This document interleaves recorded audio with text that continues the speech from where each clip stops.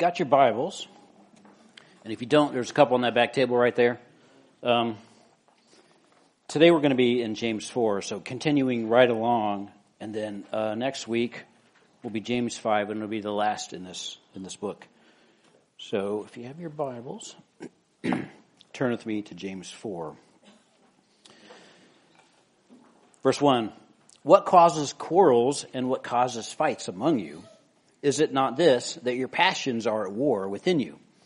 You desire and do not have, so you murder. You covet and cannot obtain, so you fight and quarrel. You do not have because you do not ask. You ask and do not receive because you ask wrongly to spend it on your passions. Verse 4, you adulterous people, do you not know that friendship with the world is enmity with God? Therefore, whoever wishes to be a friend of the world makes himself an enemy of God.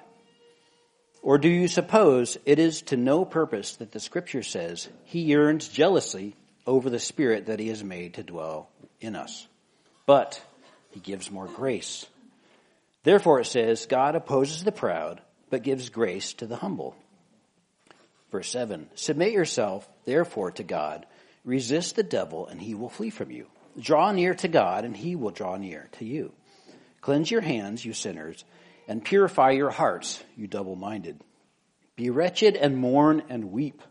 Let your laughter be turned to mourning, and your joy to gloom. Humble yourselves before the Lord, and he will exalt you.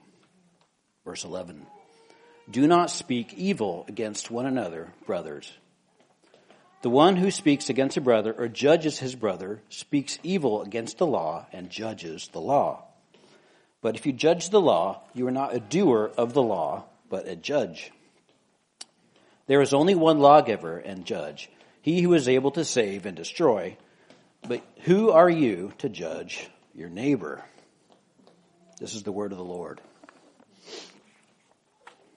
All right. Praise be to God. James chapter 4. So, a little bit of a recap. A life of faith has no room for worldly passions. And last week we learned about the two different kinds of wisdom. We have the divine wisdom and the worldly wisdom. And so these worldly passions, just to give an overview, they inflame strife. They inflame infighting and that sort of thing. And they indicate a disloyalty to God. So what's the answer? We're going to get into it, but the answer is to live in humility before God. And if we do, we'll receive grace, which we all need. And then, so God is teaching us through this book, the book of James, that faith works, right? Or as I said last week, we'll do what we truly believe. Like what we really believe will come out. And here's the reminder again that I think I gave last week, but we're not saved by these works. Only Christ saves us, but the works come out of the faith that we have in Christ. His works on the cross is what saves us, but our faith in him, in his salvation, will help us to naturally put aside these worldly desires and these worldly actions, and we will serve him faithfully over time. And living out this faith, we will naturally, it will change us. It will change the way we act, and it will change what people see when they look at us and when they look at what we say and what we do. This turns over time. We will draw closer and closer to Christ in a relationship, and we will start to obey his commandments. In John 14:21, he says, whoever has my commandments and keeps them, he is it who loves me. It is he who loves me. And he who loves me will be loved by my Father, and I will love him and manifest myself to him. This is the words of Jesus. He said, if you love me, you'll keep my commandments. And so, as we're going through James, we're learning that's a result of our faith in Christ. So, it sounds almost impossible, right? Well, it's because it is. Like, we can't do this on our own. But it's not hopeless. We are saved by faith in Christ. It's not just this mysterious word faith, right? We're not.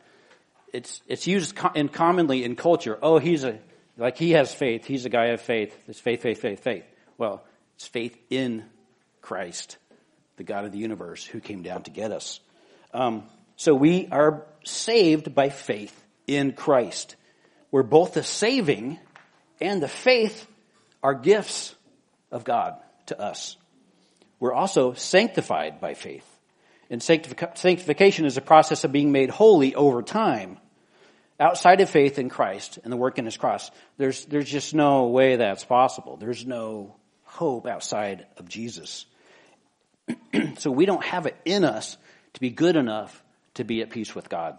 We don't have it in us to be good enough to enter his presence after we die. It's only by faith in Jesus. Hebrews 11:6 says, "And without faith it is impossible to please him. For whoever would draw near to God must believe that he exists and that he rewards those who seek him." So if you don't believe it's not possible, it's not going to be possible. Take heart in the fact that if you find yourself living in a manner that's not, as we go through this, the book of James, that's not fully in alignment, right? He's putting some high standards, a high bar, but all is not lost. Sanctification, which is what we talked about earlier, the process of becoming more like God over time, it takes a lifetime.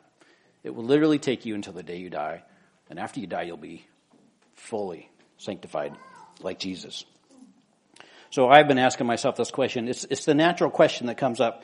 So if I see, so I'm reading about taming the tongue, and I'm reading about, impartiality. If I see these things, or that thing in me, or this thing in me, like, what does that mean? Like, if I'm a thinking person, I have to wrestle with this. Like, what does that say about me? I was impartial, or I am, lost control of my mouth, and I said some things. And so, if you're a thinking person, you'll ask yourself those questions. Does that mean I have dead faith? Does that mean my faith is toast, right? And the answer is possibly, but probably not. If you're a believer, the answer is probably not. Even if your faith were to be dead, Jesus raises things to life. That's what he does. He is the life giver. He has the power over life and death, including the life and death of your faith. Praise God. So if you desire to be right with the Lord and you want to work on these things, then your faith still lives. So take heart in that. It's good news. The scriptures teach us that there's varying degrees of faith. Jesus talks about faith being small as a mustard seed. He's not talking about a physical size like it's something physical, but he's saying even with just a little bit of faith, he compares it to a mustard seed, which is a small seed apparently. I only know mustard in a bottle, but apparently there's seeds of mustard. So he says, well, that's a small faith. And then Paul makes reference to weak faith and strong faith. In addition, James here in this book is speaking to believers. He's speaking to people that he keeps calling the brothers, right? Hey, brothers. It's a term of endearment. It's people that are in the faith. It's people that believe. And they're in the faith by definition. If they're outside the faith, if they had no faith at all, if they weren't saved, then there would be no point in writing this letter to random people. They wouldn't be able to get it. They wouldn't have any interest or ability in understanding it or even taking it in. And so if there was no hope, he wouldn't write such things. This book would not be written. It's a practical way for us to check our faith. As I said last week, it's kind of like a faith troubleshooting manual. It's a way for us to check our faith. It's a practical teaching for an actual group of real people, not unlike this group here. So, with that background, we can look at our group here, and we can remember that we're sharing time and space with fellow believers. And some of us are strong in the faith. Others of us, we've got weak faith, or it's new faith, or it's as small as a mustard seed. Like, we're all in these different places in our lives, including our walk in sanctification. And so if you look at a new believer, you're not going to see the same kind of a life as like somebody who's been walking with the Lord for 50 years. It's just not going to look the same. So James has been helpful in walking us through what weak or dead faith looks like so that we can know. So that we can know these things. And then on the opposite end, he tells us what complete faith or strong faith looks like. And he's giving us these things that we can go down the list and be like, taming the tongue. How is that? What does that say about my faith? How am I in controlling the words I speak? And this week, it's these internal evil, like these desires that we have, these passions in us that are fleshly that cause strife and cause fighting. So that's where we're at. So the apparent problem. So if we read verse 1, the apparent problem here is they're a similar group of people as us, right? They're all in different places in their faith, and they have varying degrees of sanctification or holiness among them. Varying degrees of sanctification. And this is the audience to keep in mind because it's like us. As we read verses 1 to 4. So verse 1 says, what causes quarrels and what causes fights among you?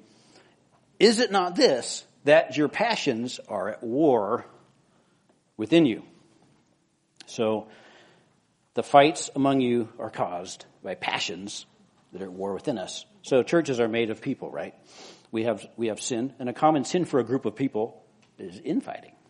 Now, it's not a sin here that I know of. You guys are all doing a really good job. Keep up the good work. So don't take this and go, oh, man, is he talking to us? Like, we're going to be faithful and go through James as the Lord directs. He's got something in here for each one of our hearts, right? The word goes into our hearts in this way. But as a whole, I can say that's not Vine and Branch. That's not this group of believers.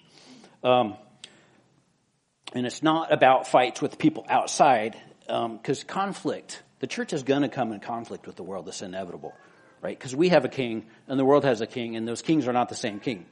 So that conflict is inevitable, but in the church, so we shouldn't have this sort of infighting that he's describing. And he answers the rhetorical question, why, right away. He says, the strife which has no place in the life of faith is caused by sinful passions at war. Sinful passions at war, like in us, inside of believers. And we spoke about these passions last week. He warned us at the end of chapter 3 that it's like bitter jealousy and selfish ambition was a sign of having this worldly wisdom. And we learned that the speech that we have like flows out of the wisdom that we have. And so if we have these selfish desires, it could burn the house down. Remember last week he used the word fire like 1,000 times? It's like speech can burn your life to the ground. And it is caused by these things inside of us, these worldly desires. Verse 2 says, you desire and you don't have, so you murder. You covet and you cannot obtain, so you fight and quarrel. You do not have because you do not ask. You ask and you do not receive because you ask wrongly to spend it on your passions. Now I read that and I go, these people were in a little bit of a mess. They don't have, they want, they're asking. Some people aren't asking enough. Some people are asking wrongly. It's a big deal. He uses this inflammatory kind of a speech. We desire and we lack, so we murder. Can you guys picture the early church murdering each other? That's a big deal. So I looked this up.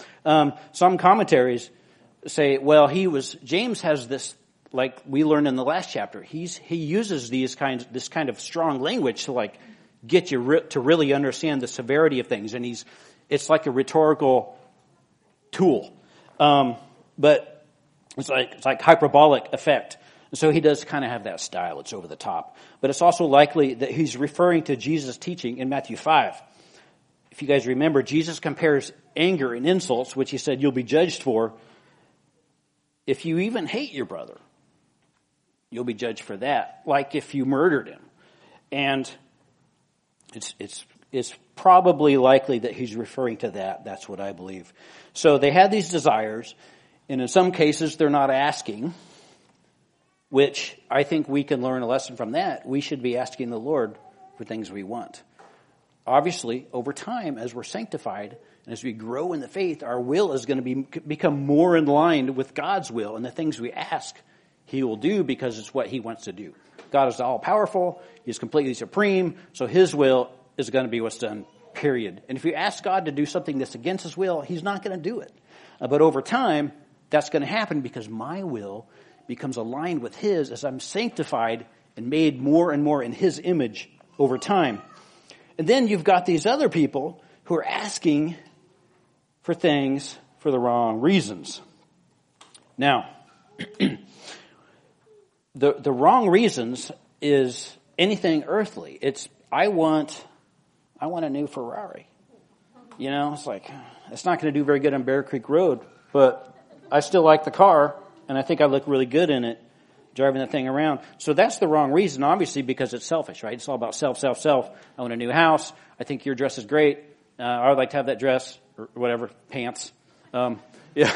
You know, it's like I want things, but I want things to serve, to make myself look better and to serve some kind of a selfish desire. That was happening too in this church that James is writing to. So sinful motives it's just not going to work. We're not going to get what we want from the Lord, and it's a good thing because we have all had children ask for things that aren't. I mean, the parents in this room, that it's just like, no, I'm not going to give you that because I love you, because I don't want you to hurt yourself, or because I know you just want to like lord it over your siblings or something. So he goes through this. This is like the quandary that these poor folks were in. And so thankfully, I don't see that here. Keep up the good work, right? It's like, it's a wonderful thing to be in this church. And we talked about that last week when we talked about the topic of speech. We don't seem to have that problem. Praise God. It's only because of His grace. So keep on doing a good work there. But the real problem, he's getting to this real problem. The main point of this is coming.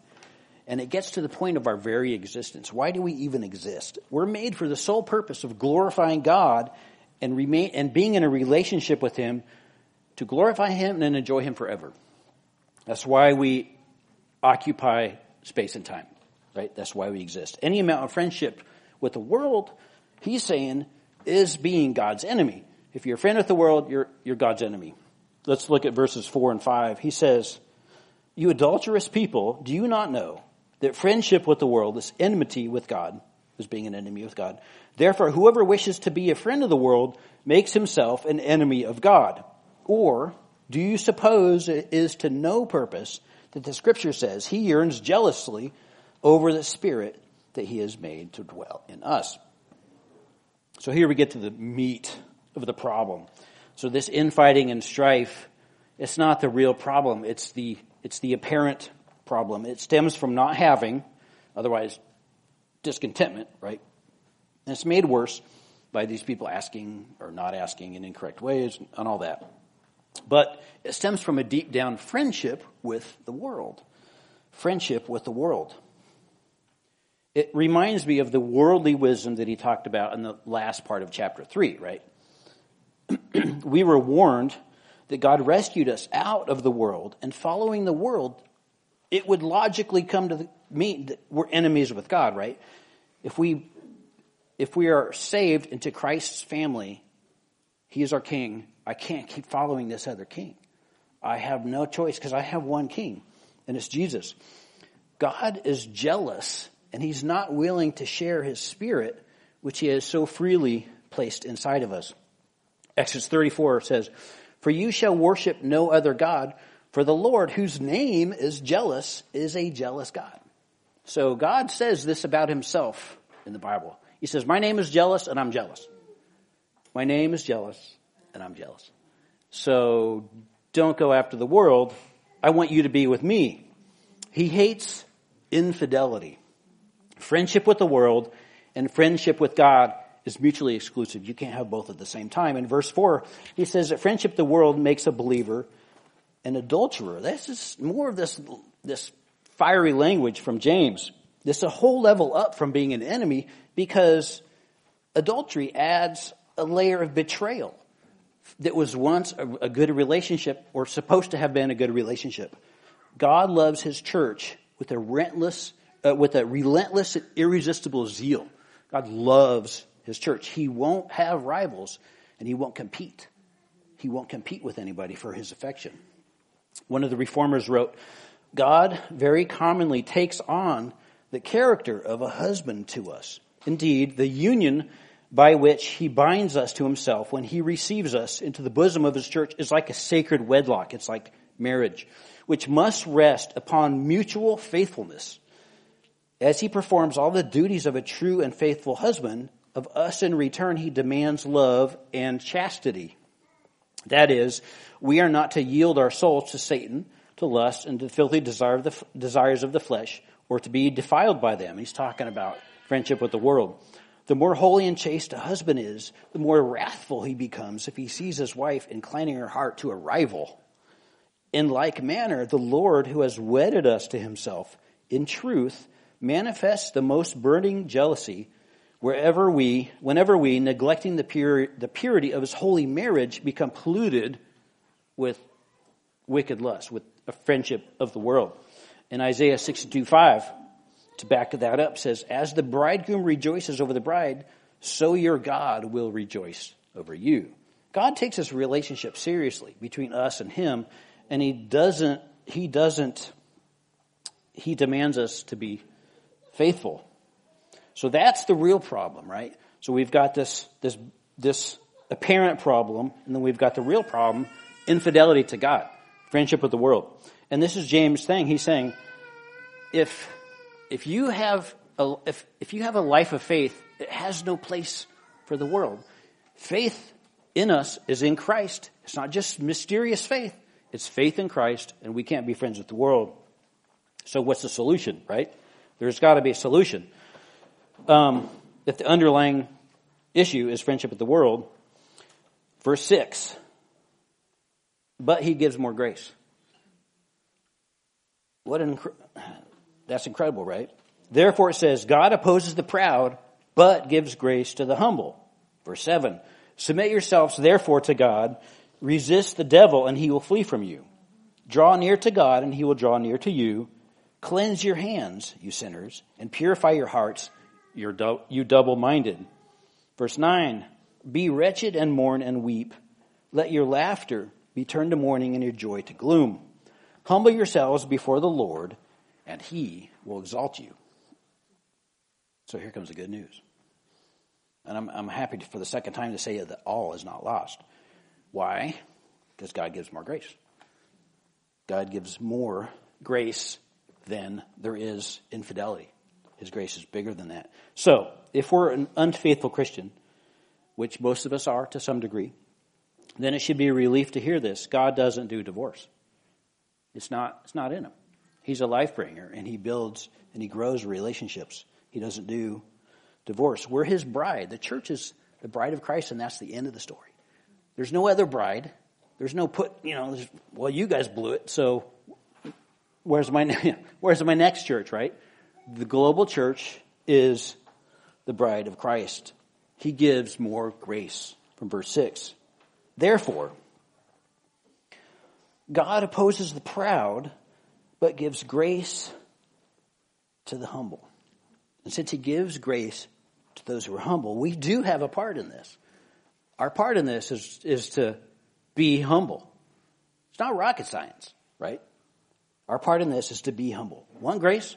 Then humble yourself before the living God and watch him go to work on the sinful desires in your heart. He will change you. It says, submit yourselves in humility to God. He's the only source of our salvation. He's the only source of our righteousness. And he wants to be in that relationship with us. And so having submitted to God, we can then and only then resist the devil with the positive effect. After having humbled ourselves to God, resistance to the devil could work. It could be a thing. Not before, after. You can't resist the devil and not have submitted to God. The submission part of this in humility is too important to skip over. It is only by God and from God that the power of the evil one can be thwarted. So you can't just resist what is evil, right? You have to replace it with something. You have to replace it with what's holy, the relationship with the Lord. Verse 8 says, draw near to God, and as a result, he will draw near to you. There's a whole sermon right there. And I hate to fly over this too quickly. We're looking at a model of repentance in these last couple verses. It's a model for repentance. Humility before God and drawing near to him and resisting the devil, right? And then it says, cleanse your hands and purify your heart of sin. Put aside double-mindedness, which is faithlessness, as we learned back in chapter 1. And it gets more real in verse 9. True repentance will produce a godly sorrow, like a total, actual sorrow, complete with gloom. It uses the word gloom in the ESV. But there is a light at the end of this process. This humility before God and repentance will result in him, it says, exalting us. That's lifting us up. And so, if you're a parent in this room, you'll understand this. And let's say you have a truly repentant child, right? Who whatever they did, whatever it was, they fully understand that it was wrong. It became real to them. And in that moment, they understand all the effects and that it was evil and it caused damage with your relationship and your ability to trust them. And so after you deal with that, after you receive the repentance, you forgive them, and then what do? You lift them up. Or if they're hanging their head, you lift up their chin and you look them in the face and you say, we're done. We're done. That's in the past. That's in the past. What's next? We're moving forward. That's how any parent knows what I'm saying. You wipe away their tears. And God says after repentance, he will exalt us. He will lift us back up. And he restores that relationship. He is always good and can always be trusted to do that. So that, my friends, is the answer to a relationship with the world. Humble yourselves and repent, and he will lift you up. He fixes it. It's not in us to do it. My humility isn't fixing it. It's God that fixes it. But he gives grace to the humble. It's pretty clear about that. So, having laid out the answer, right? So we've got the root problem. We've got the answer. How to return to friendship with God. James moves on. He says in verse 11, do not speak evil against one another, brothers. There's that word brothers again. The one who speaks against a brother or judges his brother speaks evil against the law and judges the law. But if you judge the law, you're not a doer of the law, but a judge. There's only one lawgiver and one judge, he who is able to save and destroy. But who are you to judge your neighbor? So we're getting into this sounds familiar, right? In chapter 2, we talked about we should act as Christians. We should act as people who are judged under the law of liberty. You guys remember that? We should refrain from casting evil judgment onto other people. It was by being partial. Remember the story of the hypothetical scenario of the rich guy coming in the door, and you're like, "Hey, have this nice seat." The poor guy, and you're like, "Sit in the back. I don't want to smell you." You know, like that's an evil judgment, right? That's kind of what was. And so now we're back to this. We're back to this. He says, "Do not speak evil against one another." It's the solution to avoiding this whole mess in the first place, right? These guys were speaking evil and infighting. Back in verse 1, so we should refuse. We should refuse to participate in speaking evil against each other.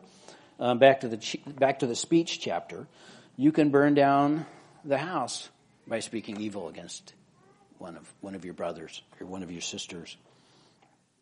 And if we do it, we're committing a sin against God. He says, you can't with one side of your mouth praise God. God, you're great. I love you. And with the other side, be like, man, this guy's a real turd. You know, you just can't do that. And it says, because he's made in the image of God. When you do that, it's a sin. Refuse to speak evil against another.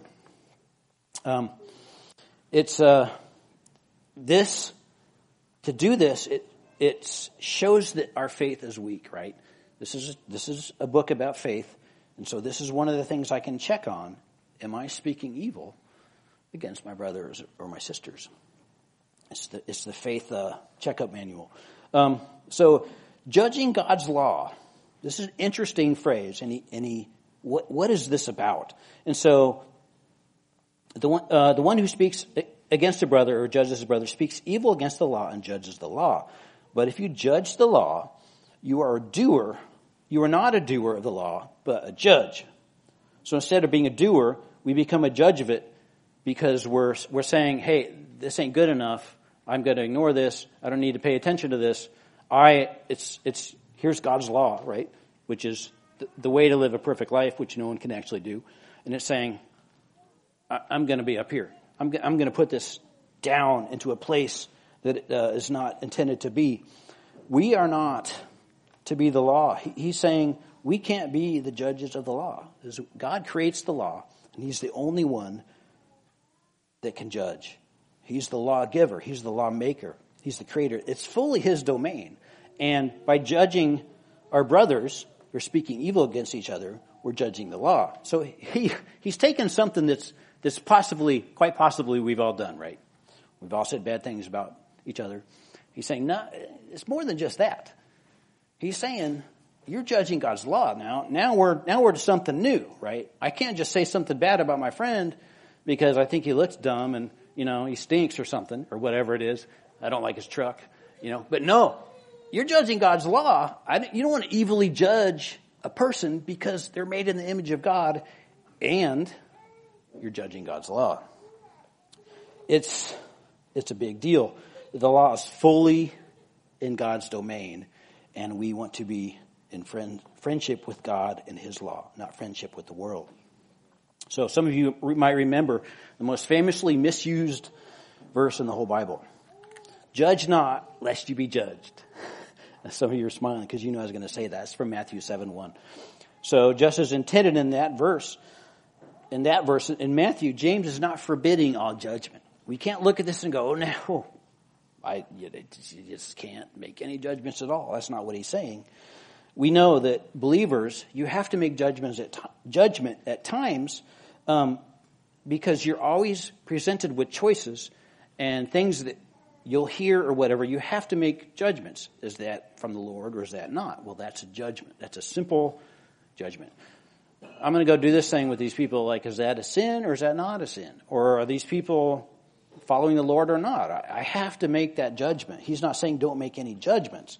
One example is the elders of a church have to make judgments based upon somebody's repentance, based on a sin that they might be in order to protect the body of Christ.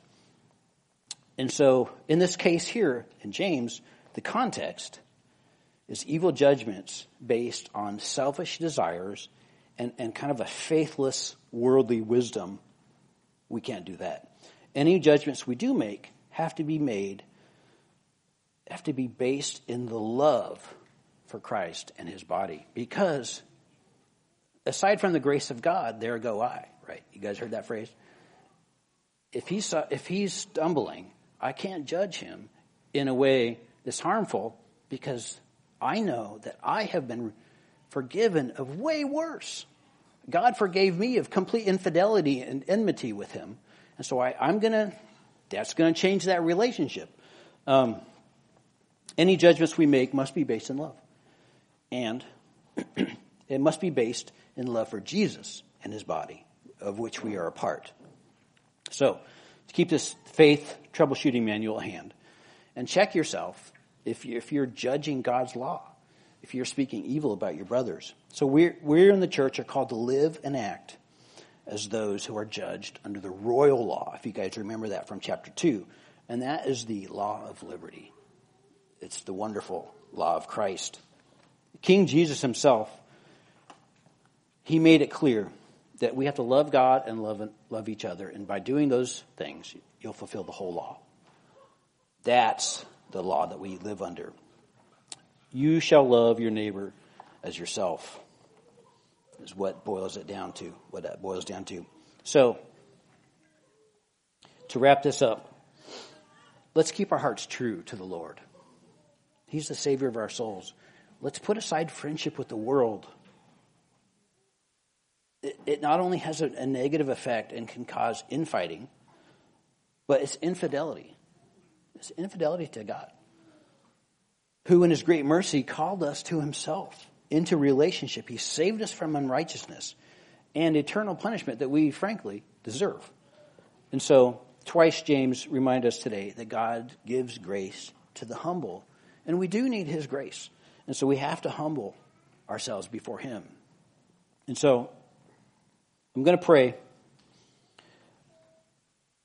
Listen to my words as I pray, and pray with me in your heads. Dear Father, Holy God, we thank you for your gift of faith, by which I can believe in the saving work of your Son, Jesus. And Lord, as I walk through life this week, increase my humility under you, under your rule. And Lord, strengthen my faith in you. Forgive me where I have made friendship with the world, where I have become friends with what is not right, and for any sin I might have committed against another person. Lord, if there be selfish desires in me, please grant me repentance. If I've been wronged by someone else, help me to forgive them as you so graciously forgiven me of my many sins. Please grant me the desire to love and follow your perfect law of liberty, and not to wrongly become a judge over something so perfect that you have created. Help me to grow and love your word. Lord, I thank you for this body in which we belong. Help us to love one another truly and deeply in this room as you first loved us. Please keep us safe